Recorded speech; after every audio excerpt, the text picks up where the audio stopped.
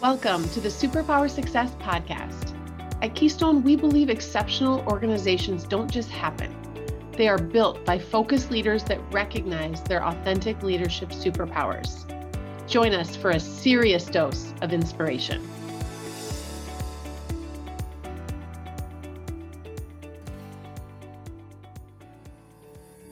The Culture Climb Coaching Bundle is designed to help you and your team create clarity and momentum towards a defined culture vision for your organization. This bundle includes a 1-hour session with an impact advisor and an individualized roadmap to your own culture vision journey. Find out more at thecultureclimb.com.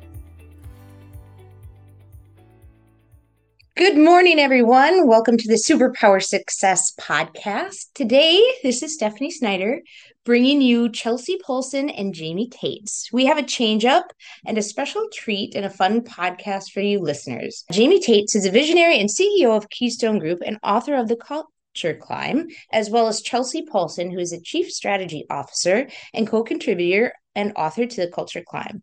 If you've been following Keystone, I'm sure you've seen a few social media posts about the book launch in June. Since its release, it's become an Amazon bestseller, as well as receiving a nonfiction book award, silver medal. It's been quite the whirlwind, and there are awesome Amazon reviews I have to share. One of them being the most recent, saying The Culture Climb is a book that should be on every executive bookshelf. Other reviews say, powerful read, great read, a must read for all, a definitive guide to cultivating a thriving team and organizational culture. It's pretty amazing. Wow.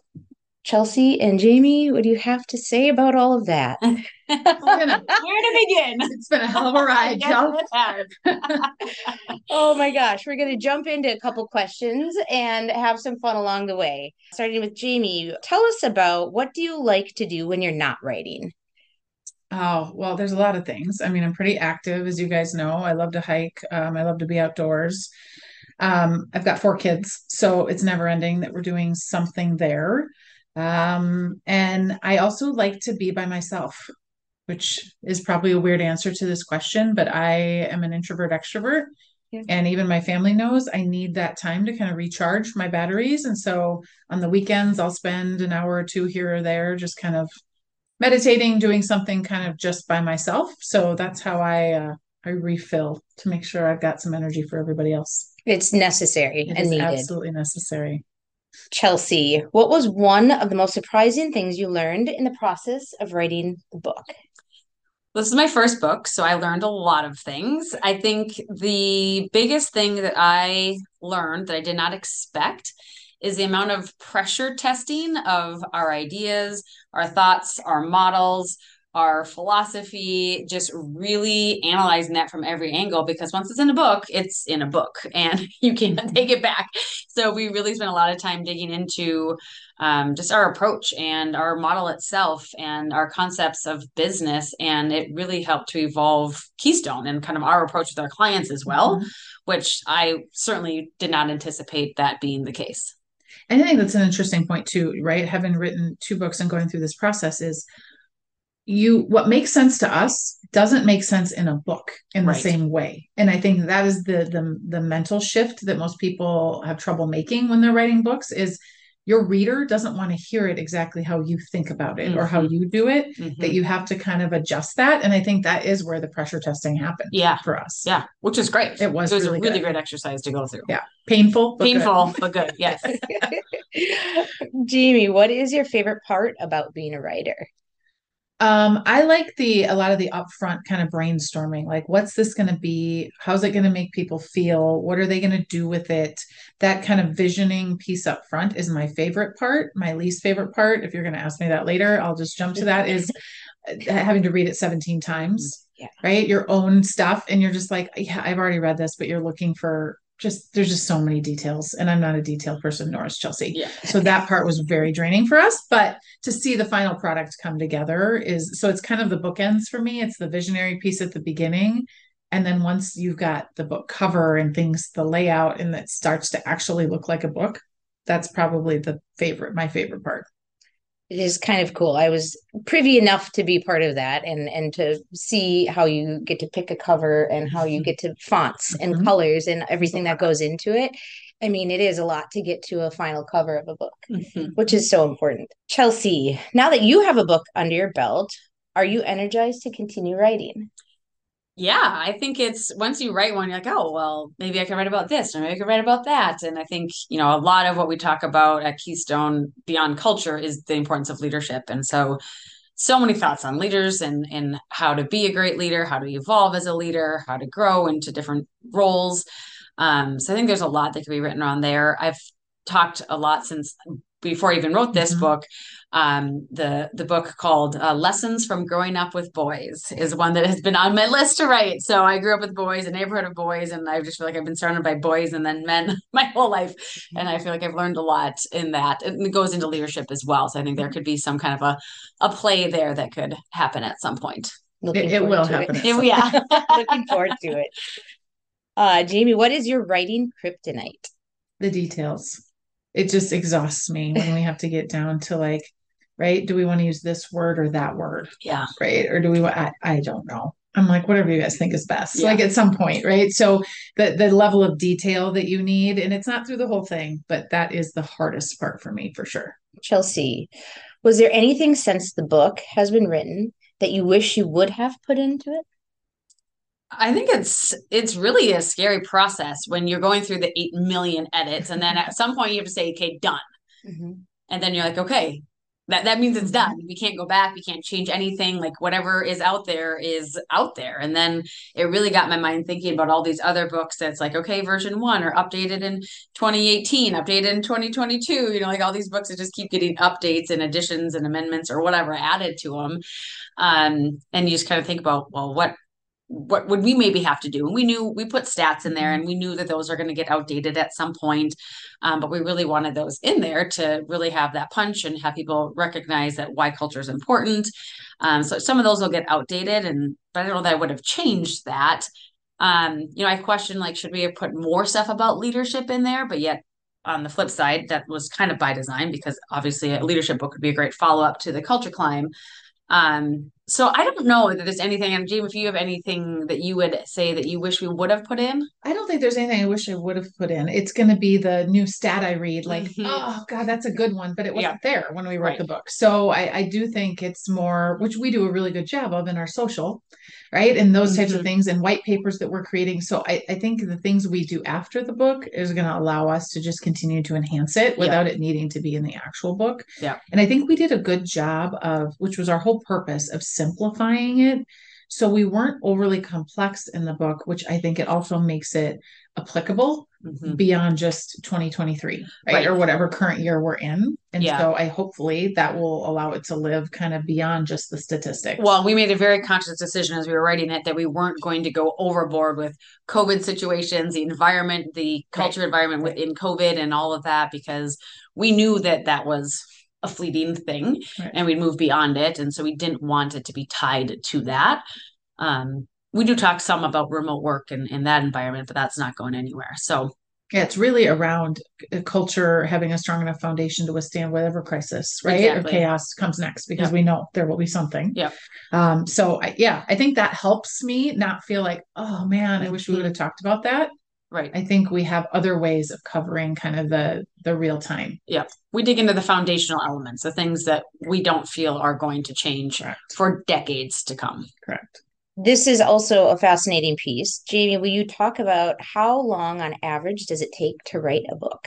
Yeah, I think this is one thing most people don't understand. They just think that like, I'm going to write a book, or like, you guys wrote a book. You just sat down and we put words on a piece of paper and, and not that it's that easy, but when you're talking about, I don't even know the final count, 60, 70,000 words, that's a lot, but that's like the shortest part of the whole process. So writing it is typically a 4 to 5 month time frame, the actual manuscript, but then you've got another 18 months or so to get it out, right? So that is the thing that most people don't understand. So this was almost a full 2 years from start to finish for us to kind of get it out into the world, which is why when you see an author doing a book launch and they're super excited and they're having events, go to them because it's 2 years of their life, right? It really is a big deal when it finally comes out. And I think most people don't realize that. Chelsea, how did you become so passionate about the theme of the culture climb? I love culture. I do so deeply. I feel like that was a confession. I can feel it. Okay, team. Here's the deal. I just something that it's been a part of me and my personality ever since I was in sports. Like I didn't call it culture at the time, but like that team camaraderie and the community of team and the leadership of being on a team, where there's, volleyball or softball or whatever it was that I was doing, like I knew it from that moment how important culture is. And then as I went through college, I took a leadership minor at the University of Minnesota, and we were reading a book called The Servant Leader, and I was home over Thanksgiving and I was talking to my dad about it, and he's like, that's the book that we give to all of our leaders and all of our employees at my organization that I am the CEO of. And I was like, hold the phone, seriously? So that was like, all right, this is really cool. And then fast forward, after I graduated, I went and worked for my dad for 15 years. And got to really see that culture in action, and then help those leaders and cultivate that, and cultivate just the leaders and the employees and the communication and all the things that go into it. And then I also got to see the demise of culture by having the wrong leader. When my dad transitioned out and retired, we hired someone from the outside, and he just wasn't a culture fit. He meant well, had good ideas, but he just didn't understand culture, the foundational elements, trust, communication, collaboration. Like he just didn't get it. And so 3 years after he was gone, it took to really rebuild our culture. So just that involvement and pain and agony that we went through for so long just truly made me understand the meaning of culture, how to grow and develop culture, and why it's so important. And now that I get to help organizations do that, it's just so much fun. So much fun. I love it. And I think it was such an important thing for us too, because Chelsea and I had been working with companies on strategy and growth and great things, but we knew foundationally there were other things missing. And I don't think we had a really, we had our model and we had been talking about it, but we didn't have a great way to just say, this is what we mean, right? Read this, come back and talk to us, because this is what, and I think that's what the book has done, is like helped us explain it to the average business leader in a different way. And that's where it goes beyond culture. It's the health of the organization. It's the growth and scalability. And we're just coming at it from, there might be a missing piece that you're not thinking about, right? And you're struggling when you really could just be putting some more effort and emphasis on the culture. Well, and I think in the process of writing this book, it did two things for us. One, we were calling it the culture model prior to, and then through the process of writing this book, we were like, no, this is impacting, yes, your people, but it's impacting your business. And so that's where our whole tagline and philosophy of what does the business need, what do the humans need, really came together. And it's like light bulb moment. I mean, for me, that was, it was just amazing to see that kind of come together. It's like, yes, this is the impact assessment. The impact model is impacting both your business and your humans, which all together makes your culture and all together makes the success of your business. And it just makes perfect sense to me. And that's why I think it's such a great book and a great model, because it's real. Right. It's real and that's authentic. What's impacting people. That is what the realization is, like, okay, there was something that was missing. We could feel it, but we didn't know what it was. And I think the people that have now followed up, right? And the clients that are coming to us are like, we finally figured it out after reading this, that this is what you're talking about. It was a true aha moment. It was. It was huge. Huge. Jamie, what were your goals in writing this book? And do you feel you've achieved them? I think we're on our way. I mean, the couple of really primary goals during that initial vision session was, we wanted to simplify culture. We didn't want it to be something that was nebulous that people could kind of excuse away on why they didn't have time because it was too complicated. And we wanted to give them something they could actually use. And I think that was the biggest aha for me, is when our publisher came to us and said, we did our research, and this is after we'd already written the manuscript. And they said, there's no other book out there that has a model and has a, what do you do about it for culture, which shocked me. We didn't actually, we did it intentionally, but we didn't do it because there was a huge gap in the marketplace. We just knew businesses weren't stepping towards it. So I think it has had that impact, and it will continue. We're 3 months in. So I think the impact we've already seen and the testimonials and the things we're seeing online is, I think we're on our way to achieving them for sure. Chelsea, what was the hardest part about writing this book? Well, kind of like Jamie said, I mean, the nitty gritty editing, all the details was really tough. Because I think about one of the most challenging pieces was thinking through what our definitions were for each one of the building blocks. I mean, hours and hours and like meeting after meeting of really trying to dig into how do we define these? What does trust mean to us at Keystone? What does intentional communication mean to us at Keystone? And that was painful, but now looking at it, it's solid and I really like it. And I think we did a great job and it was worth the effort. But it was definitely, for me, that was the hardest part. It was just grinding, trying to figure that out. And there's 20 building blocks. So it's not like it's just 5 definitions. We're looking for 20 different definitions. Right. And that's the difference too, between, we were using the model and doing work with clients, but putting it in a book so that a reader will understand it when you're not standing in front of them is a very different exercise. Very different. So I think that was the hardest part of like putting it into succinct words that weren't like, oh, well, I'll be there to explain it to them. It's like, you're not. They're doing this on their own. And I think it really is the hardest part. It's challenging. Very. All right, Jamie, with 4 kids and a CEO, how do you find time to write? You have to get really creative. When I wrote my first book and when I decided, to write the second book, I talked to my family about it because it's typically nights and weekends. And I'm not sitting around. I mean, Chelsea, neither one of us have 10 minutes in the day, let alone, time to sit down and really think about this stuff. And it's more dedicated time you need to be able to do this type of work. It can't be a half an hour or an hour in between meetings. So you just have to know that there's a 4 to 5 month span, that there's just going to be those Sunday afternoons and those evenings after the kids go to bed, and you just kind of carve out the time. And it's all about creating kind of the rhythm. And once you have your rhythm and when you're going to spend the time, it tends to make it a little bit easier. Well, and we had time booked on our calendars. It was like from August to March, it felt like we had time blocks set aside months in advance so that we could stay dedicated and stay on track to get it out when we wanted to get it out. And it is the accountability piece. It is. Because a lot of people have ideas and they start, but it's that accountability partnership that you need, which is what, our editor Liz helped with. Like we had somebody and we knew we were going to be meeting with her and we had to get our shit done. Yep. Right? Yep. We had to get it done, right? We were paying her. She was holding us accountable. So I think that helps. Chelsea, what makes this book stand out? I think it's real. It's simple, not to be confused with easy. It is simple. And I think it is our approach of raw authenticity. I just had a client say yesterday, like they came to us and stick with us because we don't have fluffery, is what they told me. That's a new fluffery. And there's no fluffery in this book. It is like people always say, oh, culture is so nebulous and it's hard to understand. Well, yeah, it is complicated, but I mean, you can break it down. And that's exactly what our model does. And what this book does is what is culture? And then what the heck do you do about it? And so, like Jamie said, this is the only book to date that's out there that has a model, it has tools, it has a how-to guide to help people get started. And I think that's what makes it stand out. And that's what we're hearing from people who are reading it is it just resonates. It makes sense. They see themselves in it. We used as many stories as we could from clients and our experiences so that people could see themselves in it and say, yeah, maybe that's where I need to level up, or our culture is maybe lacking in this area, so they could see themselves in it. And I think that real, authentic, straightforward approach is resonating with people. What question do you wish that someone would ask about your book, but nobody has? Is there something that you wish people knew, or that you have a common theme that comes up when people ask you and talk about the book?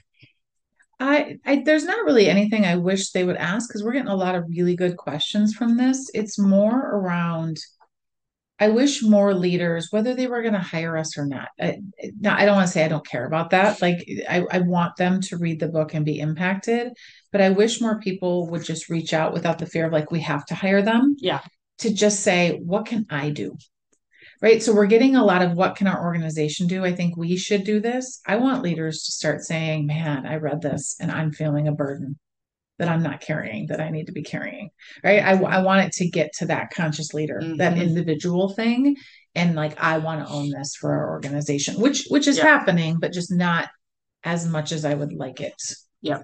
Right. We're seeing really strong leaders have to give this to other leaders and try to convince them on their teams. Yeah. I wish it didn't have to be that way, but I think it's just where we're at right now. But we have seen some teams recently that there's people on the team who others thought were never going to come along. And then they read the book and they're like, okay, this makes sense. Maybe we should do something. Maybe we should focus on our culture. Maybe we should contact Keystone. So if you can get people on the team to be supporters of culture and to present the book to someone who's maybe not a supporter of culture, there is hope. It can change them. You're right. And back to the visioning part of when we wrote the book, I remember that conversation because you have to get really clear on who your reader is. And because of who we are, our reader wasn't the culture skeptic. It wasn't the person that like wanted to just not believe, right? And be like, that's not true. And it was the person who believed and thought there was probably something more. And then they wanted to help influence others. And so that's exactly what's happening is that the book is easy enough to read that you don't have to be an expert in this. And it is people giving it to other people. I think that it feels more impactful to me. Agree. Yeah. Agree. Fantastic. That is so good. So many truth nuggets there. But we need to get to the bonus round, which is the fun part of this interview. I'm going to ask both of you same question. What was your favorite childhood book? Oh, I loved the Babysitter Club series. Like I remember, you had your little Scholastic book order thing, and then they'd come in the mail, and like I would rush out to the mailbox to get the books, come in, I'd read all 3 of them at once, and I just absolutely, now my daughter's reading them, I'm like, oh, it's so good, reliving my childhood. Okay, now you made me, now see, you answered that, and now I thought of 3 other ones. So the Judy Blume stuff. Oh, yes. And they just came out with the movie, Are You There, God? It's Me, Margaret, and I watched it on a plane a couple weeks ago. And I was like, oh, this brings me back. So good. Right? So like those awkward days when we were excited to read those books. And then Dr. Seuss is always, that's what I read to my kids, and the places you'll go, anything Dr. Seuss, right? Just, it was so imaginative. Yes. And felt like it created a different world. So those were some of my favorites. Well, and I was playing school with my daughter this weekend, and we read One Fish, Two Fish, Red Fish, Blue Fish. And she was the teacher because she's always the teacher. And she'd trick a little pencil and she'd point at each of the words, and I had to read along with her. So yeah, Dr. Seuss is also a great one. Do you enjoy the hard copy book or an Audible? So in what I would really prefer is a hard copy book. My life does not allow for that right now. So I do Audible, and I slay the Audibles, like 1.5 speed, like let's get through these, right? And just taking the nuggets you can and forget the rest. And so but once my kids are gone, I'm hoping that life will slow down a little bit and I will actually sit and read books more frequently. That would be great. Yeah, same here. I do both though. I buy both. So I struggle because all I do is Audible. And it's why with both of my books, Audible released on the same day the book did, because I had to have some love for my Audible listeners. I hate it when books like 3 months later release their Audible. It's like, give it all to everybody right at once. I do everything Audible, but then I would say 75% of the books I do on Audible, I have to buy because there's something that I hear and I'm like, I need to go back and be able to reference that, which is why our library is so huge, because I support the author on both sides. So I would just like to put that out there. But even when your kids are older, I still don't have time to sit and read books. I don't sit well. Yeah. Well, so that's my issue as well. Walking, running, right? That's when I do the Audible books. I couldn't get through that many books if I was trying to read them all hardcover. Jamie, what speed are you at on your Audible? 1.2. So I'm not quite. But it depends who I'm listening to. Yeah. And how complex the book is. The more complex, the slower I have to go so that it can like digest in my brain. Yeah. Okay. So what are you listening or reading right now? Okay. So we had to look this up because I currently am not I have 4 books on Audible going right now, which is not normal. But a couple, so The Rise of Superman is just a really interesting one about mindset and kind of just these action sports and how we're seeing humans do things physically almost impossible and how it's like neurotransmit. It's really fascinating, like a little more sciencey, which I don't normally do. And then Willpower Doesn't Work by Ben Hardy. I love his stuff. And so he just popped up as another one. But it's really just about where your motivation actually comes from. And so it's really fascinating. Just whether it's your health, right? Life, whatever it is. So that one's interesting. I've got two other ones that I don't need to rattle off, but a lot. And then podcast wise, I'm a podcast junkie. So there are so many. How I Built This by Guy Raz is one of my favorites. If you want to just disconnect, like there are sometimes I get in the car, I do a lot of driving and I don't want to have to think.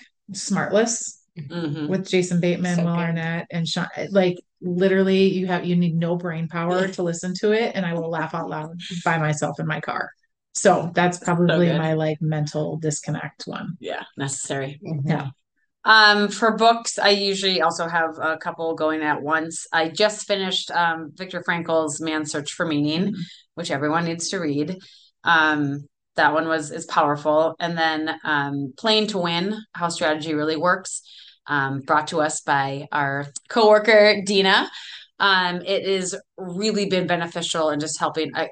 Reading is learning and is growth, and it helps us grow our business. And so we are all avid readers and listeners of podcasts. And so just see so much value out of that. And then the other one that I just read was CEO Excellence, which I think you are reading or read too, which was fantastic. And I think every new CEO or existing CEO should read it. It's really good as well. And then podcasts, so many podcasts. Patrick Lencioni at the Table, I love his. The Maxwell Leadership Podcast is great. A Bit of Optimism, Simon Sinek. I know you love that one too. So many. Yeah. The Jocko Willink podcast. He's, hardcore. I have a lot of like health and wellness podcasts I listen to as well. So just, yes, all things podcasts. Fantastic. Well, thank you both for spending this morning all together in one room. It's super fun to be with you. Listeners, you can find the book on thecultureclimb.com. You can order it on Amazon and Barnes & Noble, as well as bulk order it for your team. Yes, if you're so inspired, you can order as many as you want. Yes, listen to it on Audible. You can get a hard copy.